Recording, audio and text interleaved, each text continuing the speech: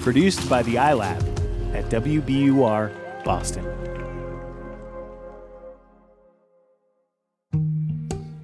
Welcome to Kind World. I'm Andrea Asuaje. And I'm Yasmin Amer. Compassion, strength, selflessness. These are all characteristics we consider when we think of extraordinary leaders. But we don't really spend much time thinking about their struggles, the battles they're facing, and everything they have to put aside in order to help others. That's what this next story is about. It's told by Karen Given of WBUR and NPR's Only a Game. 3 of the most important men in Cassandra Edwards' life are named Nate. I have Big Nate, who is my husband, Little Nate, and then Baby Nate. Cassandra's grandson, Baby Nate, is 4 years old now. Looks just like his father at that age, acts just like his father at that age. And I did say to him, I said, you remind me so much of your daddy. He said, but Nana, my daddy's dead. I said, but your daddy's in you, you know? And he just hugged me. He said, it's okay, Nana. It's okay. Cassandra and her husband raised their son in Spring Valley, a majority-minority suburb of New York City. Little Nate grew to be 6'8", and in 2016, he got a scholarship to play basketball at a junior college in San Diego. And as a mom, were you like, oh, that's really far away from where I am? No, because I just wanted him, to be honest with you, I wanted him to be out of our environment here and be exposed to something different. So for me, it was a safe haven for him to get away. But that safe haven couldn't protect Nate Edwards from what was to come. Just 6 weeks before the end of the school year, Cassandra would learn that her son had died, leaving behind his girlfriend, Amber Kodecker, and 2 sons, baby Nate, who was 2 at the time, and Dallas, just 8 months old. When Cassandra Edwards met with the president of San Diego City College, she had one request. I want to be able to tell my son's story. I don't want anyone else to do that. I want to tell his story because I think he's going to help save many lives. But in the late summer of 2018, a student video project started getting a lot of buzz. Aspiring journalist and current SDSU student David Pradell spent much of his time at San Diego City College. Cassandra wasn't happy. No, I wasn't happy at all. I didn't know who he was, and I didn't know what his agenda was. The documentary project was linked to a GoFundMe account that claimed to be raising money to send Nate's children to college. But nobody had told Cassandra about this. Nobody had set up a trust in her grandson's names. How could she be sure the money would end up where it belonged? Cassandra needed answers, so she called up the student filmmaker. His name is David Pradell. And we, talked on the phone, and I told her, everything. And it turns out this kid is just as innocent as he wants to be. The story Cassandra heard that day not only changed the way she saw David and his video project, it also changed the way she remembers her son. But before we go any further, I need to warn you, we're going to explore the subject of suicide. This story might not be for everyone.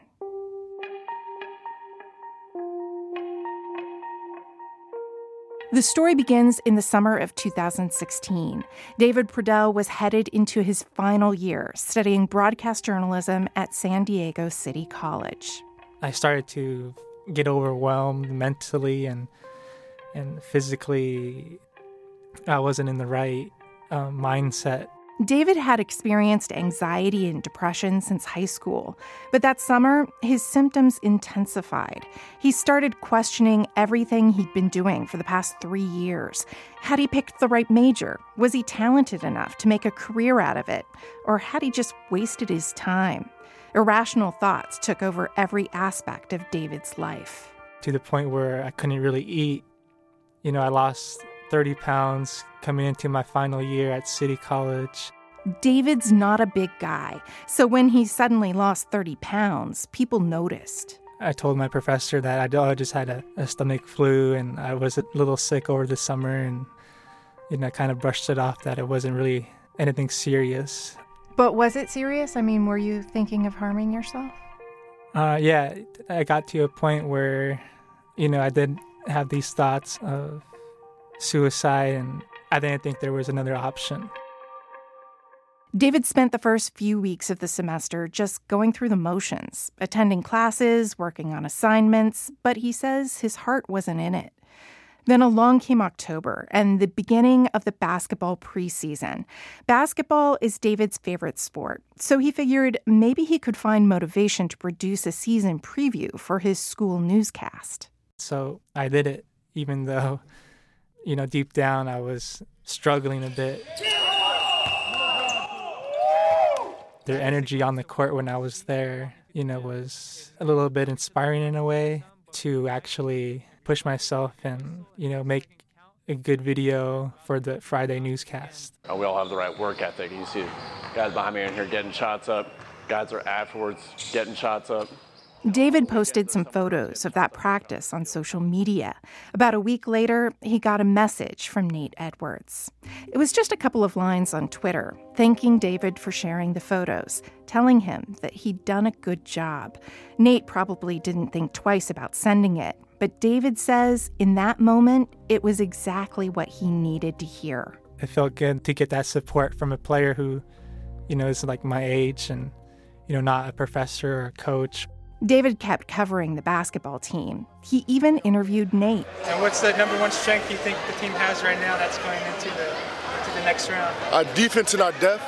We're super deep. We got good chemistry, and we love playing with each other. Everybody loves each other, and we play great D. Week by week, the team improved, and so did David. Just the energy and the love that they had for each other during this time was infectious and motivating, and I used that to apply that to my classroom work and making the effort to be healthy. David Pradell might not have felt this way, like he could draw energy from the team's success, if not for Nate Edwards, who always made David feel like he was part of the team. David says Nate's biggest basketball contributions came from the bench, where he was constantly supporting and encouraging his teammates. And David felt that support and encouragement beyond the gym. Every time I would post a photo on Instagram or post something on Twitter, he would be like the first like. Do you think he knew you were going through a hard time? No, I don't think so. So he's just this nice to everyone? Yeah, I think... if you're on his team, you're on his side, he's going to take care of you. Nate's teammates noticed his kindness, too. One time I remember I was walking up to go to school. This is from an interview David recorded with Jameer Mitchell, who was a sophomore on the team. I had ran into Nate, and he was like, where you going? I was like, I'm about to get something to eat at McDonald's. And I was like, I only got $2. He was like, man, you want something to eat? I'm like, yeah. I said I'm about to go to McDonald's. I only got $2. He's like, do you want something to eat? So we walked down to the taco shop. He's like, get what you want, man. He got me whatever I wanted. Whatever you need, he'll go through hell and back, really, you know what I'm saying, just make sure you're all right. David says Nate was the biggest reason why the team came together. They played with love, and they believed that was what carried them through an undefeated conference schedule and into the playoffs. And, San Diego City College won the state title, the first title in 66 years, So as a journalist, you must have thought, I have my Cinderella ending. This is just perfect, right? Yeah. It was the perfect ending. When the team returned to San Diego, local news stations thought so too. My name is Nate Edwards from Spring Valley, New York. And you're holding the trophy. What's it like to hold a championship trophy? It's just everything. It still ain't even really hit me that we stay champs yet. Because once it hits me, it's going to really hit me that it's over with them. Like they said, we brothers. We love each other. Like, ain't nobody else I would rather go through this with than these 15 guys. This is fantastic. Nate was offered a scholarship to a 4-year school, Western Colorado State. From his mom's vantage point, 3,000 miles away, it seemed like things were falling into place. They had set him up, an apartment and childcare for the kids and a job for Amber. I mean, everything was just perfect. It just was perfect. So that's why it became even more of a shock. On the night of April 17th, 2017, Nate called his mom. He was upset. He and Amber had gotten into a fight. Nate and Cassandra talked for a while. Nate told her that he was going to a teammate's house for the night. Cassandra told him that she was going to sleep, that she'd talk to him in the morning. And the phone rang at 4:36 our time, and it was the sheriff. And they said they needed to, inform me that they found my son. And I'm like, found my son? You found him where? And I said, apparent suicide. I just said no. All I could do was just scream. It just was shock. You don't imagine that that's a phone call you're going to get. Most people get phone calls that somebody's murdered their child. You don't get a phone call that your child commits suicide. It's not a phone call in our community that you're used to getting, because it's just something that we don't talk about or we don't acknowledge. Or you don't even identify that your child is depressed or could be leading toward that type of action. It wasn't until after her son was gone that Cassandra realized how much he had been struggling every day.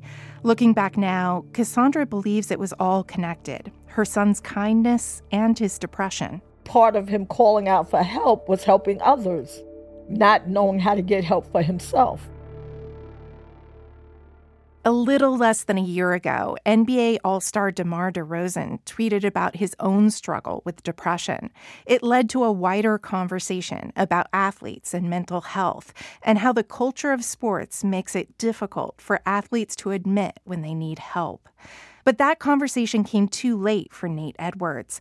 After she got the call from the sheriff, Cassandra looked at her phone and discovered one last message from her son. And in his last text, he said to me, he said, Mommy, even if they put me on medication, he said, the medication is going to just make me act different. And he says, I don't want people to see me different. And if I could have had the conversation with him, I could have said to him, but we could work that out. The medication doesn't have to define you. You define who you are, just as long as we get you help. But I didn't have the opportunity to say that to him. Cassandra Edwards wasn't the only one left with things unsaid. David Pradell felt that way too. He made me believe in myself at a time where I didn't believe in myself. I never told Nate how I appreciated it all and never really said thank you to him. I started to think, what can I do to save his memory? And then I thought about making a documentary about the whole season and about the team and about Nate. David figured he could use the documentary to raise money, a college fund for Nate's two sons. It was hard, interviewing Nate's teammates about their loss, worrying about whether he could really do anything to help Nate's family. A year went by. Some of those old irrational thoughts and insecurities came back. But this time, David decided not to keep those thoughts to himself. He shared them with Nate's coach. And with the coach's encouragement, David started seeing a mental health professional. In the fall of 2018, David finally released his documentary. In it, Nate's teammate Alex Wilborn describes what it was like to get the news that Nate was gone. It just hurt because he was always like the person to me that was so positive. Whenever I had a problem, he helped me through it. David says he had also planned to interview Nate's girlfriend, Amber, and reach out to his mom, Cassandra. But when it came time, David just couldn't bring himself to do it. When Cassandra learned that a student filmmaker she'd never heard of had released a documentary about her son, she was worried. But it didn't take long for her to understand David's motivations. David said, this is the least I could do to say thank you to him. David Pradell is still seeing a therapist. And when Cassandra Edwards came out to California to see her grandsons over the holidays, she and David spent a couple days together. David said something really sweet to me. He said he used to draw his energy and he used to get support and encouragement from Nate. But now he says he feels like he's getting it from you. Yeah, you know what? I think as much as something is taken away, God always tends to fill the void. And I think to a large degree, as much as my son is going in body, little Nate is also saying, Mommy, you have a responsibility to David. And I don't ever want to be in a position to know that somebody's hurting and I didn't have an opportunity to encourage them or to say, you know what, it's okay not to be okay. See, I couldn't say that to my son. So that's my relationship with David at this point, is making sure that he always feels confident to know that it's okay not to be okay.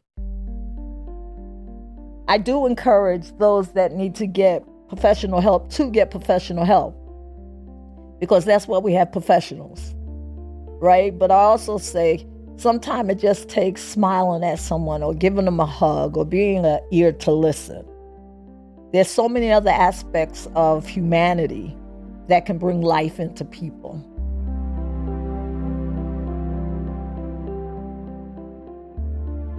That story was by Karen Given from WBUR and NPR's Only a Game. If you or somebody you know might need help, the National Suicide Prevention Line is available 24/7 at 1-800-273-TALK. That's 1-800-273-8255. We'll be back with more Kind World after the break.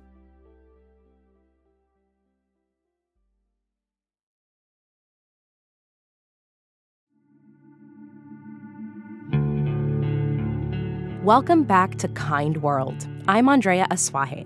And I'm Yasmin Amer. Andrea, Nate and David's story reminds me that we don't always know what's going to ease your pain during an ongoing struggle. Yeah, when you're dealing with hardship day after day, it might seem like you can't catch a break. I have a story about a man who knows that feeling all too well.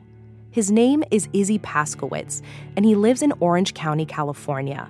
26 years ago, Izzy's son, Isaiah, was diagnosed with autism. As a child, Isaiah was nonverbal and expressed atypical behaviors that were hard for his family to handle. And for me, there was a lot of struggle for, the next 5 years of my personal acceptance. I was a professional surfer. So he felt as though he would never be able to fully relate to his son through the sport that he loves. Autism research was nowhere near what it is now. So what were they able to do for their son back then? Once Isaiah was diagnosed, Izzy and his wife Danielle tried everything to help him, even dolphin therapy. Dolphin therapy? Yeah, remember, this was in the early 90s and treatments for autism were still experimental. This person swore up and down that Isaiah would be cured if he rode on the dorsal fin of a dolphin. That didn't work.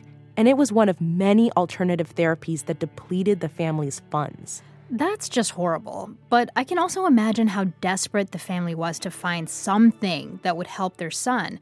And they didn't really have much to go on. Exactly. Izzy and his wife were feeling as if they were running out of options. Then, when Isaiah was around 5 years old, Izzy and his family were in Hawaii for a surfing event. So the next day we went to the contest and he's flipping out. So I take him and I just chuck him in the water just to snap something out of him. And when he popped up, he was giggling. Whoa, so had he ever had a reaction like that to the water? So this was very unusual, but Izzy noticed in the past that the water seemed to calm Isaiah somehow. So he tested his idea the only way he knew how, by getting Isaiah on a surfboard. And we paddled out and we rode a few waves together, and he was blissful.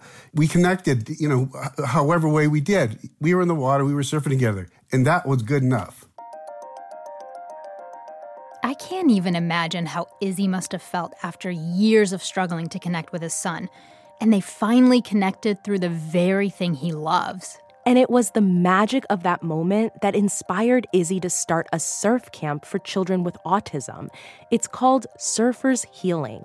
Izzy and his team of professional surfers travel around the world hosting the day-long camps for children of all ages. They take the kids out on the water and surf in tandem with them, so the children are safe and having fun and experiencing something new and unique. And best of all, the families pay nothing for the experience. I wanted to do something to give back. And I wanted to do something that kept me mentally and physically healthy, and healthy enough to take a resistant child out in the water and ride waves until joy exuded from their bodies.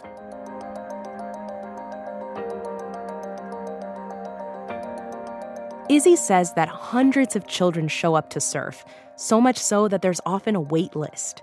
And at each camp, families connect and find support in their own communities from parents who understand what they're going through. There's a lot of relationships made at Surfers Healing that are lifelong, because nobody knows my life like that parent. I can tell that it's just as much about community and support as it is about the feeling of being in the water. So has Izzy's community grown since he started Surfers Healing almost 25 years ago? Izzy now has surf camps across the U.S., New Zealand, Australia, and Mexico, and the demand just keeps growing. And Izzy says that he owes all the success of Surfers Healing to his son. I'm so grateful for the gift that he's given me, because I have the most unique life, and I get to share that with, thousands of people. And so I love my autism family.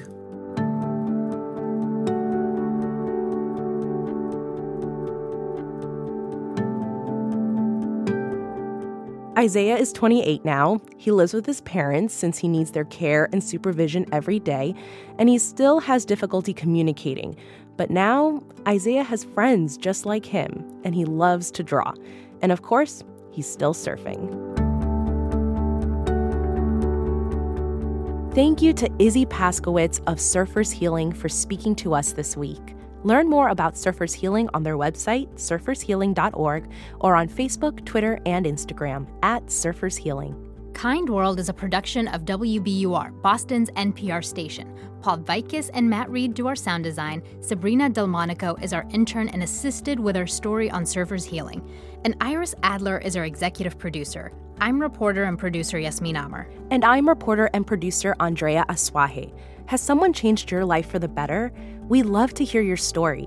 Email us at kindworld@wbur.org or message us on Facebook, Twitter, or Instagram. We're at WBUR Kind World. And if you're looking for even more positivity, check out our weekly newsletter, The Care Package, your weekly dose of good news delivered straight to your inbox every Saturday morning. Sign up on our webpage, wbur.org/kindworld. Thanks for listening. We'll see you next week.